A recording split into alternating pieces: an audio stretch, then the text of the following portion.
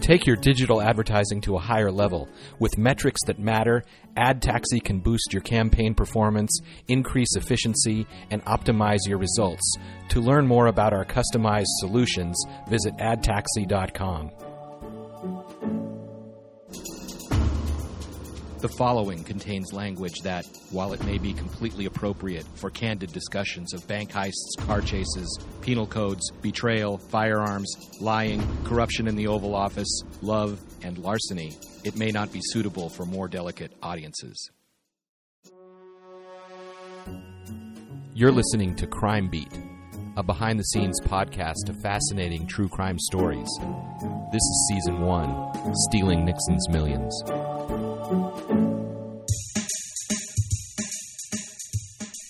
Two journeys came to an end this week. An old burglar got to see the movie about his life, and my dream came true. Forgive me if I'm a little sad, a little tired, a little hungover. I rented a royal blue velvet tuxedo, and I put that thing to use. I saw Finding Steve McQueen with 4 different audiences. I had dinner with the cast of the film. I hugged so many people, shook so many hands, my face was sore from smiling. We've got a picture from the premiere of Harry Barber, one of the burglars who pulled off the biggest bank heist in U.S. history, and his smile is the picture of relief and happiness. For a week, Harry and I felt the sprinkles of fairy dust. I returned the blue velvet to Friar Tuck's on Sunday afternoon. My name is Keith Sharon. I'm a reporter for the Southern California News Group based in Orange County. In 2003, I wrote a 10-part series for the Orange County Register about the biggest bank heist in the history of the United States, when 7 guys from Youngstown tried to steal $30 million from President Nixon. Then I wrote a screenplay based on the same material. I have been obsessed with this burglary for almost 20 years. This is Episode 8 of Stealing Nixon's Millions, the premiere. There's one thing that happened this week that not only surprised me, it made me feel better about the movie-making process. On Monday night, I was invited to a screening at the ArcLight Theater in Hollywood. Sitting in the seat next to me was Harry Barber. In the other episodes of this podcast, you heard me describe a crusty old guy who didn't like the Hollywood influence on the story of his life. I had talked to him a couple of weeks ago, and he told me he would not be attending any movie events. But this week, there he was. He kept leaning over to me during the movie. He remembered stealing the burglar alarm off the wall. He remembered living on the top floor of the old theater. The old burglar looked happy. He shook hands and smiled and seemed like he was having the time of his life. Thanks to my buddy Jeff Gritchen, who's doing the editing, sound, photography, and video on this podcast, he got an interview with Harry Barber. What was it like the first time you saw your representation on screen with your name? It gave me chills. It's something I never believed it would happen in a lifetime. You know, this is something we did. We thought we were going to get away with it, but here I am. Would you do anything in life different, or do you regret anything? No, I wouldn't. I've had a good life. Harry told me several times, just because you do a bad thing in life, that doesn't make you a bad guy. Harry got to meet Travis Fimmel, who played him in the movie. I introduced Harry to Rachel Taylor, who played his girlfriend. For 1 week, after a life of hiding and keeping his story secret, Harry Barber was a star. This week, he was cheered everywhere he went. He told me he got a phone call from his uncle Emil Dinzio, who said he loved the movie. Jeff asked Harry the money question. So what I really want to know is, where's the money now? I have no idea. If I told you, I'm lying to you. I haven't seen a penny. $12,000 is what... This is pretty close to what they showed here. It's pretty close. Harry's week in the limelight ended in Santa Ana when he came to the Frida Cinema for the Orange County premiere of Finding Steve McQueen. I've got to tell you about the Frida. Logan Crow runs the place, and he's a movie guy in his soul. The Frida is a non-profit that specializes in independent film, and to go there is to have an old-fashioned good time at the movies. Logan rolled out the red carpet for Finding Steve McQueen. He sold 300 tickets, a sellout crowd. The Orange County Register has hosted several events at the beautiful old theater, and the only previous one to pack the house was a Register book club night with author Michael Conley. He's now the host of a true crime podcast, Murder Book. It was great that night, but I'll take this one. What you're about to hear is what it sounded like before and after the premiere. Like I said, people walked into the theater on a red carpet. The Frida got a special alcohol license just for that night, so there was a party atmosphere in the lobby. Just before 8 p.m., everyone took their seats. The first voice you'll hear will be my son. If you ever do something noteworthy, get your kids involved. I couldn't be more proud. His name is Dylan Sharon. He's 23 years old, an aspiring actor. When Dylan finished introducing me, I walked to the front of the theater proudly in my rented blue velvet tux. Hello, everyone. Welcome to the Frida Theater. No, I'm just kidding. So my name's Dylan. I'm the writer's son, which is a good task to be. If I don't know you, hello. If I know you, hope you're drinking a beer for me. I just want to talk about the movie real quick. I've seen it. This will be my third time this week. My dad's been working on this film for 16 years. It's a long process of, writing it in the newspaper, getting a podcast done, getting a film done, which is an incredible experience. So if everyone could just give a hand for my dad real quick. Thank you. We just got to boost his ego a little bit. Blue velvet suit wearing everyone, I don't know. So just to say a little things about the movie, because I've seen it. All right, 3 times. There is an age requirement. I'm 23 years old, okay? There's some jokes in it, in all of it, that's probably 50 plus. So all of you oldies in the room, which is all of you, you'll enjoy it. So I'm watching it, and there's this common theme, this Steve McQueen guy, right? I'm watching it, and I'm like, who the fuck is Steve McQueen? And it took me till the second time that I saw it that I was like, oh, okay, I get it. But all jokes aside, I just wanted to introduce my dad, and I'm really stoked for him, really proud. Thank you all for coming out. And so without further ado, here's my dad, Keith Sharon.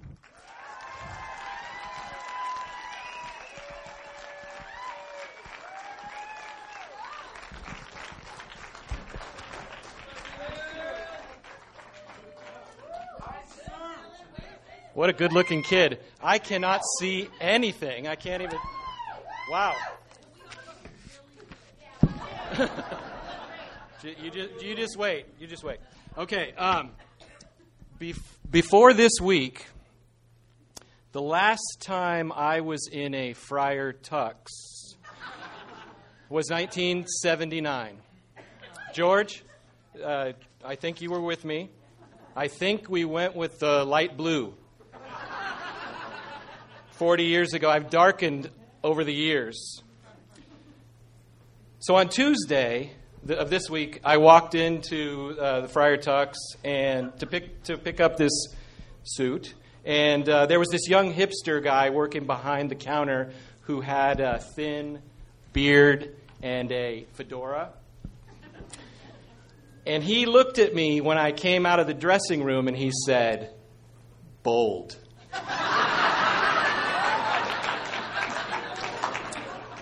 So a hipster called me bold. I've got that going for me. That's a good thing, right?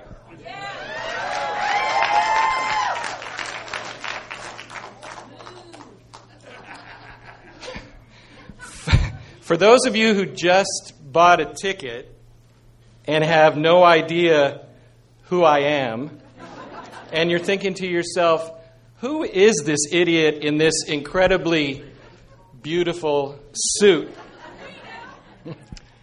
My name is Keith Sharon, and I'm a journalist at the Southern California News Group based in Orange County.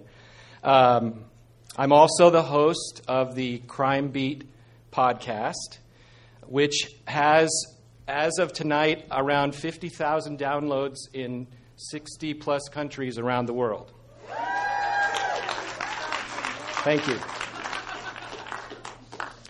I started writing this screenplay for this movie 16 years ago. My twins were 7 years old at the time.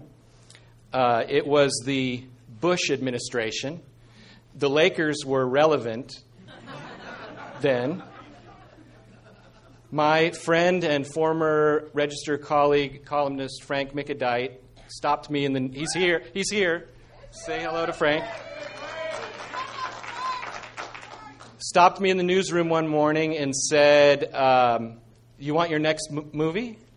There's this bank heist that he'd heard about on a television show the night before. And sorry it took so long.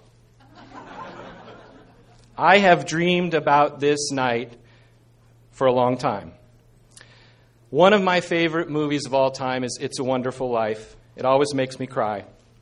At the very end, Clarence, the angel, leaves a note for George Bailey, and it says, "Remember, no man is a failure who has friends." Thank you for being here with me tonight.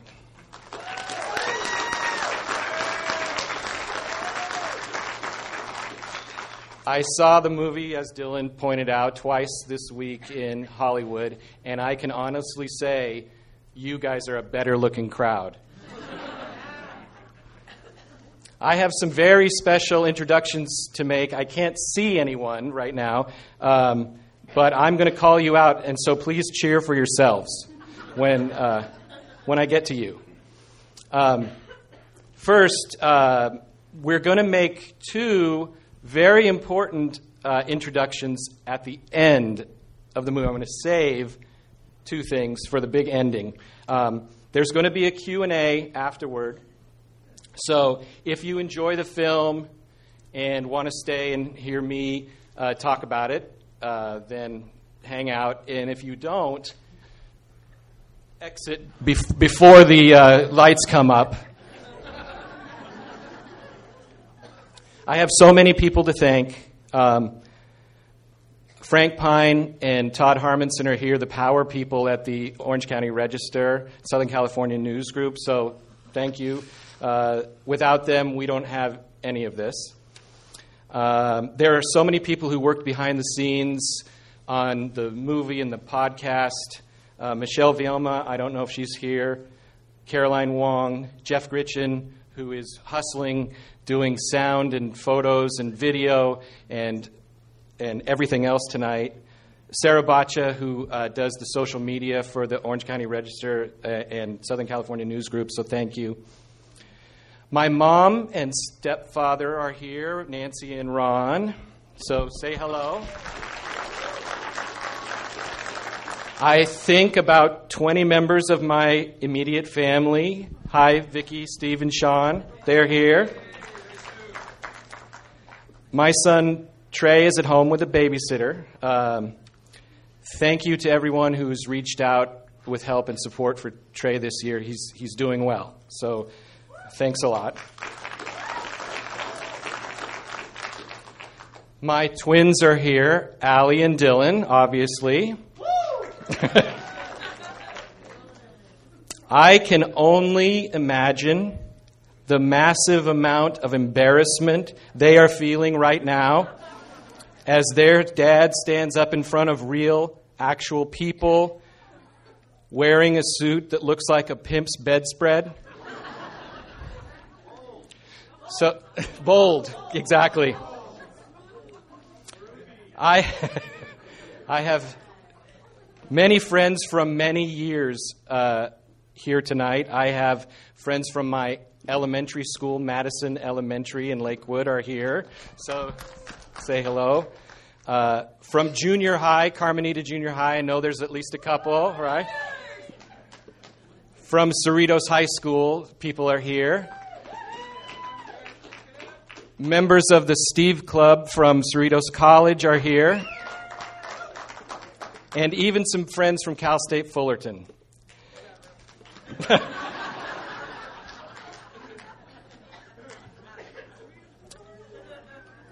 I have a lot of friends here from the Orange County Register. Thanks, guys. My friend Mike, who's bought the very last ticket, is in the very last seat. He drove from Napa to be here. And my good friend Keith Harrison flew in from Utah for this event.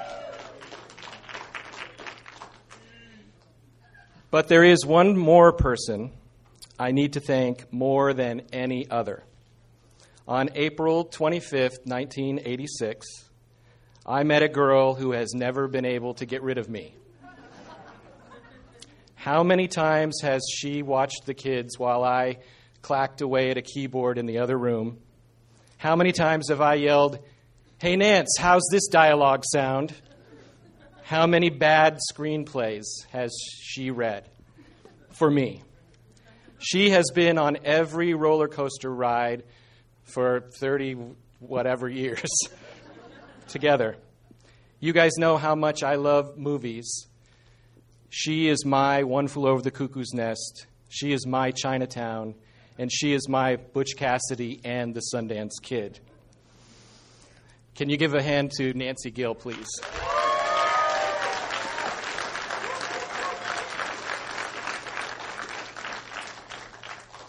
So, ladies and gentlemen, without further rambling, 16 years in the making, I present to you Finding Steve McQueen.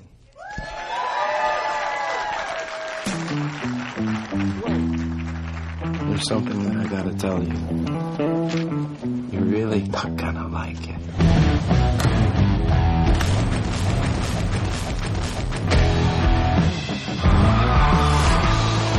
Your real name's Harry. Harry James Barber. And you changed your name because why? The FBI's looking for me because I robbed a bank in California.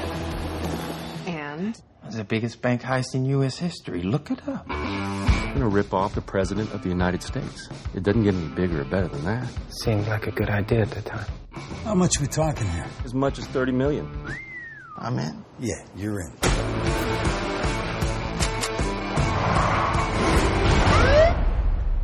What's your name again? Steve McQueen.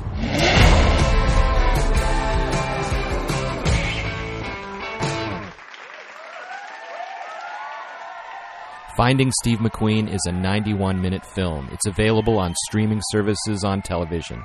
You can see it right now if you'd like. And now a couple of words about other things we do here at the Southern California News Group. At the Orange County Register, we'll keep City Hall honest, corporations accountable, and report on local sports, events, and issues in your community, accurately and objectively. And that's worth paying for. To subscribe, call 1-877-469-6133. That's 1-877-469-6133. When the film ended, Todd Harmonson took the mic. He's the senior editor for the Southern California News Group. He had a couple of surprises for the crowd. We asked everyone to vote for their favorite heist movies. Keep listening after the Q&A to hear their picks, and we'll announce the winner of our drawing. Hi, everybody. All right. I'm Todd Harmonson. I'm the senior editor of the Orange County Register. Great. I didn't do anything, but thank you for being here tonight. This has really been amazing, and what a great movie. That was fun, wasn't it?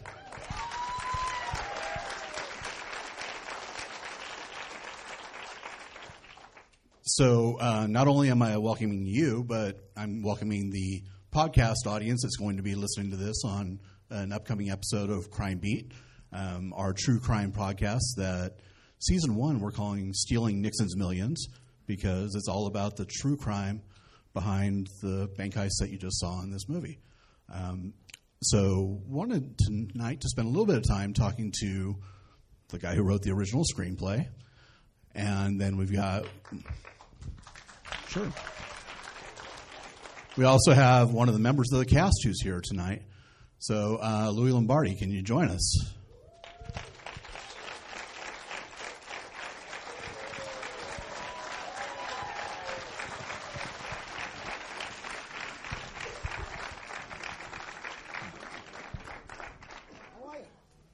Nice to meet you. Thank you. You want me to sit that side? Yes. All right. So you might know Louis from a few different things in his career. Mainly, my favorite is The Sopranos, of course, where Louis was quite a memorable character. And then 24, where many people really loved him. So we'll talk to him, and then this guy next to him, of course, is Keith Sharon. He wrote the original screenplay for this. He wrote a 10-part series for The Register in 2003 that got this all started. He said, let's do a podcast on it. He wrote a screenplay. As Keith wrote for today's edition of the Orange County Register, he's kind of got this little media industry of his own about this heist. I don't know if there's going to be any more. There could be. We're actually in some talks about something else, and then there are a couple more episodes of the podcast, which has been a lot of fun to do. And then we've got one more introduction. And maybe the most important thing that Keith did was he went out and he found Harry Barber. And Harry is here with us tonight. Harry, can you stand up?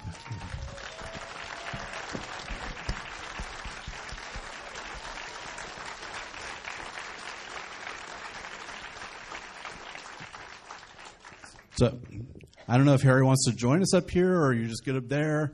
Okay, I'm probably going to walk a question or two over to you. But this might be a good time to give our explicit language warning because we do that for every podcast.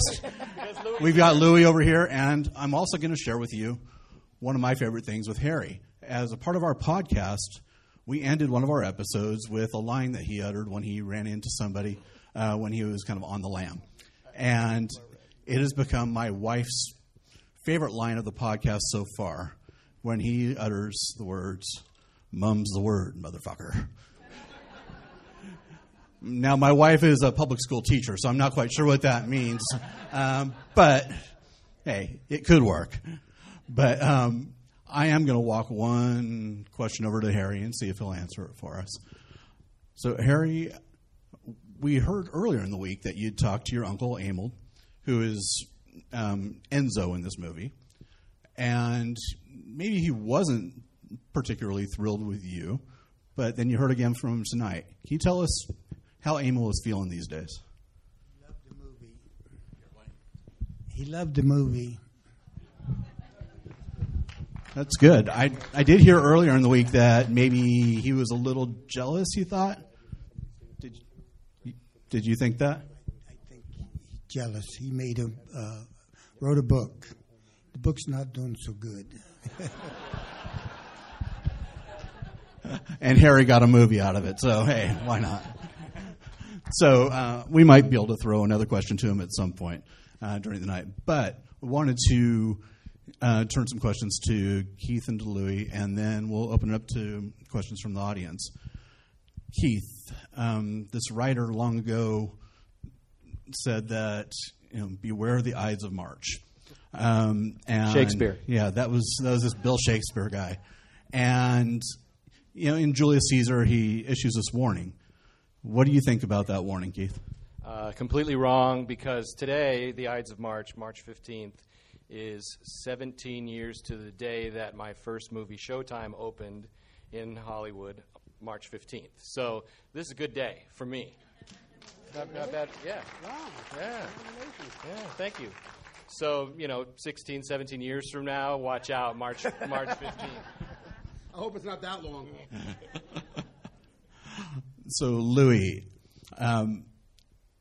you've got, I think it's 85 credits on your IMDb, but the two that jump out to a lot of people are obviously Sopranos and then 24. What's the difference that you can tell? I've heard that you can spot something from somebody when they're walking up to you, that you know what kind of fan they are. Yeah, I could tell the difference between a 24 fan and a Soprano fan. And when I'm with my daughter's sitting right there in the front row, say hi. And so when we're out places, I could tell a Soprano fan because they come over with all the swagger and aggression and cursing at me, and I'm like, yo, Really? Hi. And the 24 fans come over, they're more like, hi, I don't really want to bother you. Even if they're like big dudes, you know? Like, I don't really want to bother you. And I can tell as they're walking, you can tell somebody's ready to, like, you know, be a soprano dude. And I'm like, you're like, you know, an old man from, like, Kentucky, and you want to be a gangster. That's me. And they start cursing. I'm like, I want my child, you know? So it's kind of funny. I can tell the difference now after all the years of a 24 fan and a soprano fan by their walk over. And I bet with my friends, I'm like, watch, I'll bet you a beer, I'll bet you this, and I win most of the time. So, Keith, you've lived with, loved, probably hated this story for the better part of 16 years. What does it mean to get to this week finally and to have an audience of friends, family here to see it with you? For me, it's like the Oscars for me. You know, we probably won't get to the Oscars with this film, but to see everyone, it's such a thrill. It's a culmination of disbelief, frustration. You've made movies. You know that there were times when I thought this was going to be the greatest thing in the world and then crushed, and it wasn't going to happen. And 2 or 3 months ago, it was dead. This movie was done. And E1 Entertainment, company based in Canada, came in and bought the rights. And so now I'm just so happy that people can get to see it. And the audiences seem to like it. Yeah, the reviews love it. A lot of reviewers love it. You know, it's being well accepted, which is great. I actually think it. And we shot this a while ago, right? A few years ago? During the Obama administration. Who's that? I don't follow politics. I'll tell you where any pizza place in the country is in 2 seconds. But yeah, it was actually shooting this film was actually a while ago, and we didn't know what happened to it. And then, like he said, E1 picked it up, and they kind of did a pretty good job getting it out there. And these days, you know, like he was saying, you know, I've been in movies where $100 million movies with like Robin Williams and like Billy Crystal, and you go, wow, this is going to be like one of the biggest movies ever.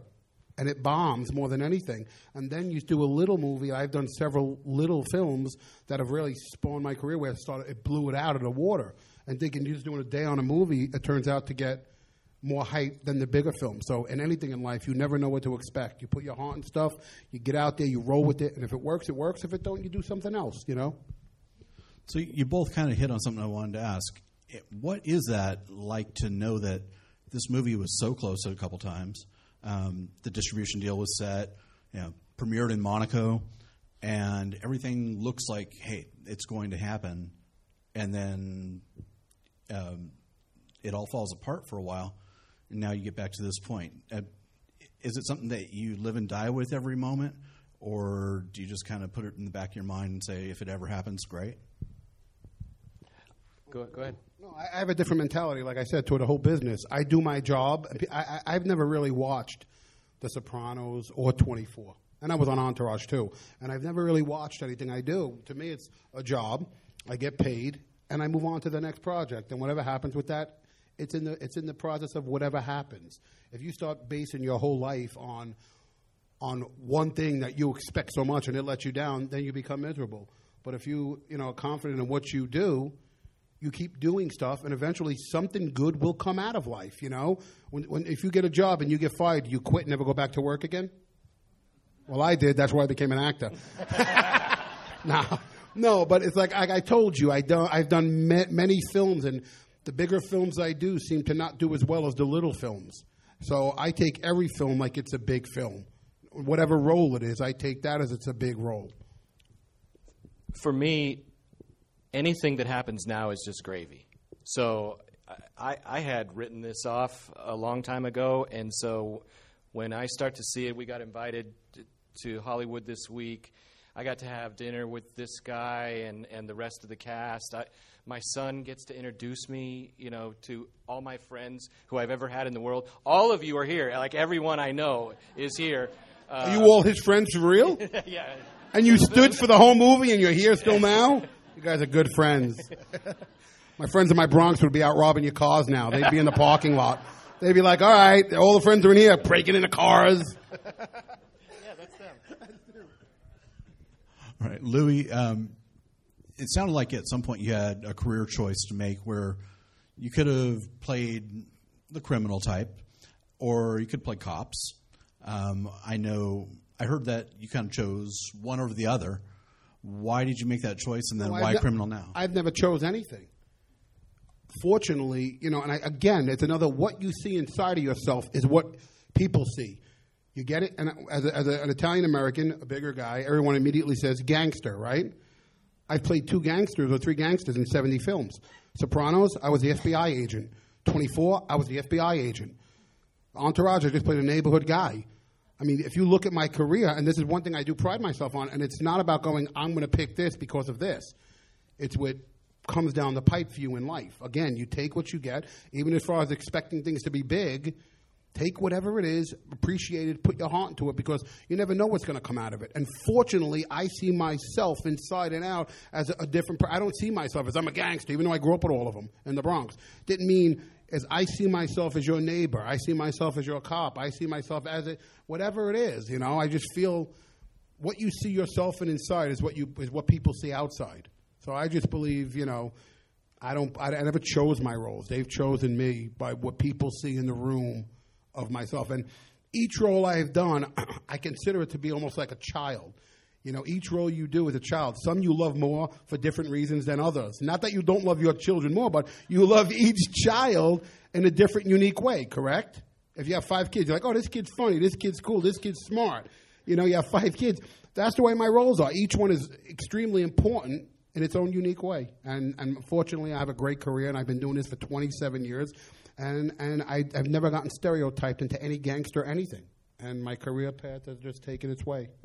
So what drew you to this movie? What'd you like about Polly? I actually liked the script. I thought it was great, an interesting story. I like stories. When I do a film, it's more about, oh, who's in it? Oh, I'm going to have fun playing with these dudes. I've been fortunate. My first film was Natural Born Killers. I moved to Hollywood. Got to Hollywood one day. I met Oliver Stone, and I was an idol of mine growing up. And I'm like in a room with Oliver Stone my first day in Hollywood. I was like, oh, my God, there's an idol of mine. And I'm staring at him, and he looks at me. He saw my independent film I did. He goes, I'm going to put you in my next movie. And I'm like, are you kidding? I had no union card, nothing. My first week in Hollywood. I drove from the Bronx to Sundance. Sundance, the movie was a hit. I drove from Sundance to L.A. I met Oliver with somebody. I drove him to a meeting. I'm sitting with my idol. Like, how weird does that get? And you're like, oh, my God, this guy's like been an idol of mine for my whole life, like a filmmaker. Like, I'm not a big Scorsese guy or, I'm more of an Oliver Stone guy. My first day, I'm with him. He looks at me, he goes, I'm going to put you in my next movie. I love your look. I was like, 25 years old. I was like, wow, really? I leave, Natural Born Killers. Next couple months, I'm with Robert Downey, Woody Harrelson, Tommy Lee Jones, Juliette Lewis, shooting this massive movie in Chicago with a guy that I wanted to be like. So it became my film school and stuff. I was like, wow, I'm learning from the guy that I idolized my whole life. So, again, you don't know, like who's going to be in projects. I like to know who I'm working with. What actors? Are you going to have fun? And this cast, my buddy's the producer, Anthony, so when he cast me in the film, it was kind of a funny way I got cast because I went in for the audition and I cursed up a storm. And I get a call. I can't believe that. It's hard to believe. You see me at the other Q&As. I'm calm. So it's kind of like, so when Anthony called me, I went in, I met the director, and the guy calls my house. Anthony's like, hey, man, you did good, but you kind of cursed too much. The guy's kind of like, wants to speak to you. I said, what the fuck do you want? And he's like, that's it. That's what we need. I tell him to call me. The director calls me, Mark. He goes, Louis, I love you, blah, blah, blah. You just don't. I go, man, just whatever. I talk to him for an hour on the phone. I wake up at 1 p.m. every day. I don't go to bed till 6 a.m. I read. I don't really watch television. I don't really drink. I don't go out. All I do is read. So I wake up at 2 p.m. People are like, look at this guy waking up at 2. But you don't go to bed till 6, So he calls me. He wakes me up. He's like, you just waking up? This guy must have been like, what am I hiring? This vulgar cursing guy who's waking up at 2 p.m? Talk to him for an hour. He goes, don't even come back in. You got the role. And here we are, and it turned out to be one of the best roles I've ever had. Like, in my eyes, working with that group of actors was great. Thank you. So, Keith, anybody who's caught up with the podcast knows this, and everybody, of course, is caught up with the podcast, right? But just in case somebody isn't, what did you tell Rachel Taylor, who played Molly in the movie, that made her choke up? Oh, that Yeah, that's a good story.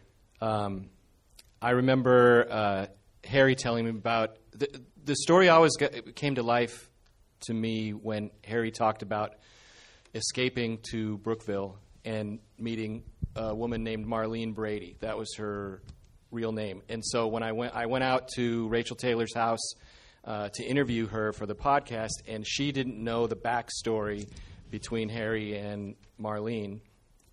I had interviewed Marlene in 2002, just before she died. And then I interviewed her niece. And her niece told me that when she was dying, pancreatic cancer, she reached out to her niece and said that her best boyfriend ever was Harry Barber. She'd had a difficult series of guys after he was arrested. And Harry called her on the phone, I believe it was the night before she died, and asked if he could put roses in her casket. And so she was buried with roses from Harry Barber. And when I told that to Rachel Taylor, she teared up during the interview. And that, to me, that's why this movie is great. It's the little moments between the brothers. It's the moments between the detectives and the moments between Harry and Molly in the film. Louis, does it help to know all those kinds of details when you're playing somebody, especially if it's something that's based on a true story? Or is it easier just to kind of go in clean and not have anything in your mind that would kind of ground you to reality? Well, sometimes it depends. If it's a story like this, which is true, sometimes you want to know stuff that's happened so you can make it better or stronger. But most movies, like I said, I kind of go in and I do me, like as an actor, like with the team, but I kind of believe what you create, like I said, as an actor, is what you create your own brand. So, it's kind of like I don't really go too much into what happened, if it's just a regular story. Remember, like, what's the character, what do he do for a living? I don't really care. You bring your strength to the table, and most times it works out. I'm very lucky where, I've never went to acting school. I never went to film school. I've written, directed, and starred in 3 films, I've been in 70 films. I've been in 10 series. I won an Emmy for 24, So it's like... Edgar. Long live Edgar. But, thanks. But, I believe in, you just get out there. I actually went to 5th grade, and I've written 30 scripts. I've learned how to read and write, when I was a kid. And that's why people put too much pressure on their kids to do stuff, and kids don't do it at a resistance of what you make them do. That's why with my daughter, I'm like, you do what you got to do. If you feel you don't want to do something, you're going to force someone. And I didn't do that. I didn't go to school. I didn't do film school or acting school. And fortunately, my determination and, again, what I see in my mind never stopped me. And look where I am now. And one of my career highlights was being on the, I did Sopranos for a long time. And then I did 24 right after. So the year we were at the Emmys, the year we won, because we were nominated for several years, the year we won, I was on 24, and we were up against Sopranos. And in the front row, there was Gandolfini and the whole cast. And we were like 5 rows behind because we were like, in a little deeper, and they thought they were going to win Sopranos. So they were in the front row. And they said 24, and we got up there. And it was like the career highlight of my life was watching all the Soprano dudes going crazy for me because I was just on their show, a couple of years before. And they were so happy. Gandolfini, who I knew way before Sopranos, was jumping up and down. I was like sitting there with the Emmy in my hand going, wow, this is like surreal. 2 shows I'm on, both of them an Emmy. And again, it wasn't like I tried, they just cast me in both shows and it worked out, So you just, again, you never know. You put your heart into whatever you do. You open a business, you make a movie, it's all the same. Put your 100%. If it works, it works. If it doesn't, you don't get down. That should motivate you and learn and get stronger and do better. And you will learn from your mistakes and get stronger on the next stuff. And that's me. I tell my daughter all the time, oh, yeah, I didn't get that audition? Watch the fucking next one. She's like, she stares at me and I'm like, you watch. And boom, before you know it, I'm in more movies. And I try to teach her that. You don't get down. You don't get depressed. You don't get sad. You don't get miserable. You get stronger. Rejection makes you stronger. And anybody who don't believe that, you guys have no clue. And the funny part is most of the people I grew up with are doing 25 years in prison. Seriously. And that's the reality of the life where I came from. And they all watch me. Like, I get calls from all the prisons and letters going, oh my God, we're watching you in the prison room. We're watching you here. That's hysterical. You're the cop. Ha, ha, ha. And I'm like, yeah, I'm the FBI, But again, that could have been my path. So I kind of wake up every day with a different perspective. I wake up happy and blessed, and whether you got money or whether you don't have money, life is still good. Well, that's great. One thing I really enjoyed about the movie was its love of the movies. And that's something that we kind of carried through in the podcast so far. And so it's kind of a reminder. We did take a survey, and anybody who hasn't filled out a ballot yet, we have been counting down our top bank heist movies throughout the podcast, and we want to have the audiences vote for top heist movies. We kind of expanded it even beyond just the bank heist movies. So if you haven't had a chance to do that, there are some ballots.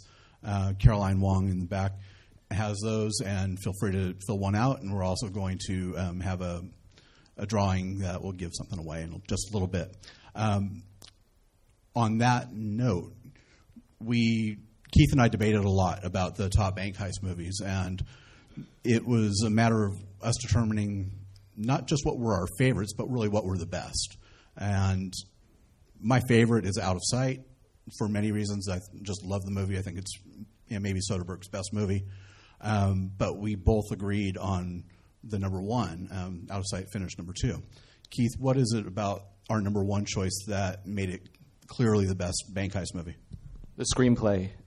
Butch Cassidy and the Sundance Kid is something that I just will put on and watch the opening 5 minutes of that movie. I could see Redford and Newman reading or acting with a William Goldman script. That's the top of movie making to me. You have any heist favorite? It would be what was the one with De Niro? Heat? Heat. Yeah, that's Heat good. was great. If you watch that film, I mean, like I said, I go to the movies 3 nights a week. I have no life. And I really do. I go to the AMC 3 nights a week, and I'm just a movie guy, and I think Heat was definitely one of the best. It's on the list. Right? Yeah. You watch that, it's like watching a documentary when you get to that shootout, and it goes on for 20 minutes, and you're still like, wow, Yeah. But Butch Cassidy, I mean, that's the best. Maybe a little older than me. Oh, yeah. Sorry. Gotta tell you I'm about That's somewhere, true. yeah. That's true. You've been too nice to me, so. Louis, I heard that you had some comments about Keith's jacket, by the way. I said he looked like Pimp Daddy. I go, man, where's your stick? Where's my stick? Cane. That's how old I am. I call it a stick. I need a cane, yes. Nice. We are going to open up for some audience questions in just a moment, but I had one more for Harry that I'm hoping that he'll answer for us. Harry, what did the movie get the most right, and what was it just absolutely wrong about? We were in there 3 days. Wait, what did you say? I didn't hear you. We were in the bank 3 nights. Yeah. So that's right. That's right. Yeah. And it was a lot of money.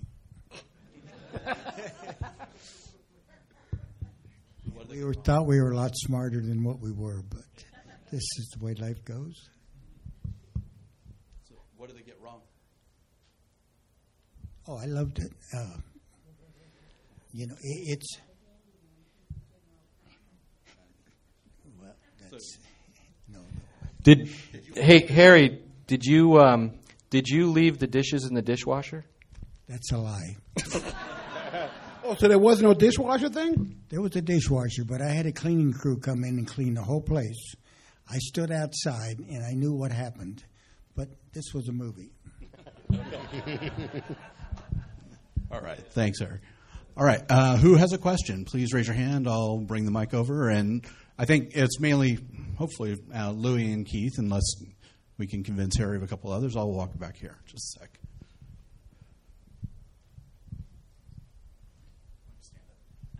So, Keith, with all the different permutations of the script, did you have a favorite scene that just never made it to this final film? And if so, can you describe the great scene that we're missing? So the part that I was disappointed about that isn't there is that Molly Murphy, the Rachel Taylor character in real life, had a twin sister. It was Marlene Brady and Darlene, and Darlene was a cop. And so it was not her father who was the cop, it was the twin sister. And I always thought that was a great detail. But the filmmaker wanted to go a different direction. So. All right. We are being warned that we just have a few minutes, so how about another question? Let's see, right here. Hey, Keith, I remember a 19-year-old kid in college who found out a counterfeiting scheme, stumbled onto a counterfeiting scheme, and I think we have to give a little shout-out to our boy Wayne Werzer right now. Oh, that's right. A Yeah, friend of mine. so you and Wayne Werzer stumbled onto a counterfeiting scheme as 19-year-old reporters in junior college, and then you go on to your next script, and then 17 years later, there's a theme here. You seem to like a certain kind of brand, and why is that, and what do we look forward to next? Because I don't know if I can wait 17 years. My mom raised me on Agatha Christie, and I was always a crime guy. And even I write general assignment features for the Register, but the ones that I like the best are cops and robbers. So I always have since I was 19. We have somebody over here. Oh, Dylan. Oh boy, here we go. Here we go. Hope we don't ask about the jacket. So this one's for Louis. How stoned was Travis during the filming of this? Where did you get that? The entire film. No, I mean he's the one thing I like about this crime film is it's a comedic tale. It's almost fantasy-like with a true story, and I think he played it great. I think Travis did a great job. He kind of made it a lovable, likable guy instead of a hard guy where most bank robbers are. Everybody wants to be a tough guy. Travis went to the set every day. He was the nicest he was probably the nicest actor I've ever worked with. And I've worked with every single person. He was definitely one of the nicest people. This whole cast was great. But as a movie star, which Travis is on his way to be, he had no ego. He didn't mind making himself look silly or kind of being stupid in certain things. And he really didn't. Like, even when he was playing some of these things and his looks and his things, and most leading men wouldn't do that. They want to be the cool, good-looking dude, and he kind of gave himself, more of a laughing kind of vibe, which I thought was great. So if he came across stoned, maybe he was, Good for him. All right. One last question? All right, we're up here. Where did The Inside Man rank on your list of heist flicks? The Inside Man, I believe, was 4th on the list. That's pretty good. I'm a big fan of Spike Lee. And I think we noted in the podcast that was really one of the best heist plans. Right, right. Like this one. So we love that part of it. All right. We need to wrap up, so I want to do some thank yous. We actually, because people are still turning in their ballots, we will contact the winner by email. Thank you very much for giving your opinions on that and for showing up tonight. To the people who run the Frida, Logan Crow and everybody on the staff. Thank you so much. Thanks for making this such a great night.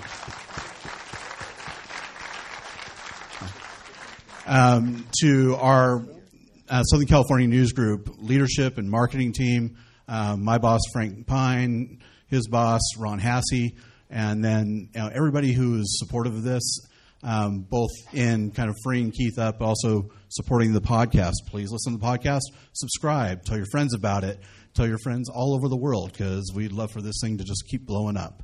So thank you for that. Thank you, Louis. A lot of fun and great job in the movie. Thank you again to Harry Barber. Really love having you here tonight.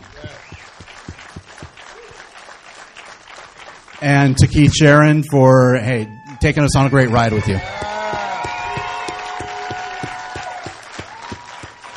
Congratulations, and let's see another one soon. Yeah. Thank you all. All right, thank you.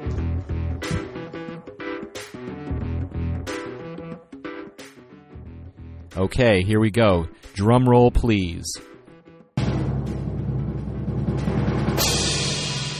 We polled the opening night audience for Finding Steve McQueen and took in some social media responses. The fans of the movie and the Crime Beat podcast have eclectic tastes. Here we go. your selections for the top 10 heist movies of all time. Number 10 is Hell or High Water, the little-known bank robbery movie written by Taylor Sheridan. He also wrote Sicario and Wind River.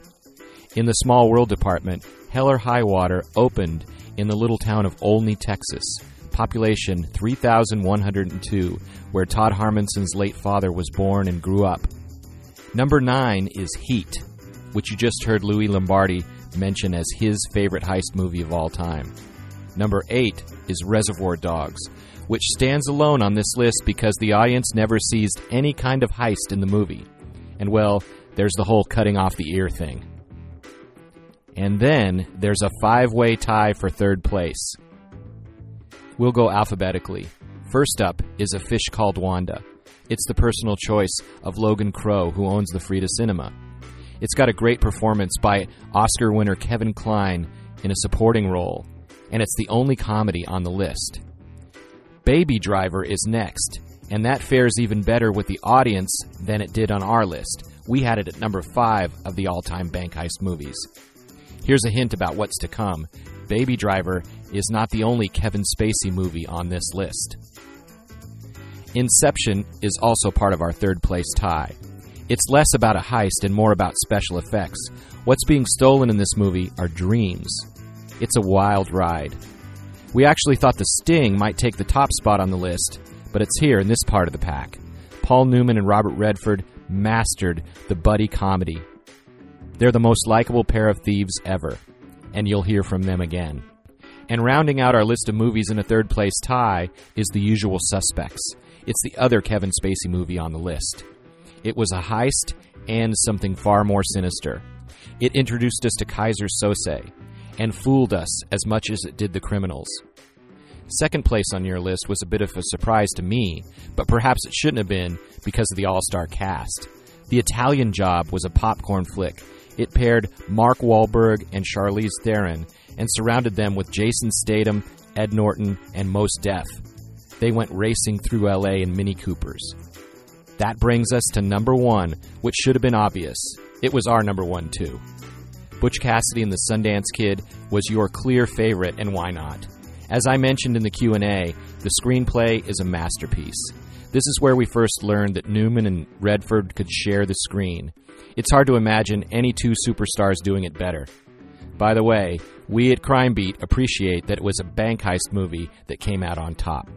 Are you ready for the winner of our drawing? It's Pam McCoy. Her favorite heist movie was A Fish Called Wanda. Pam's prize, of course, a gift certificate to the movies.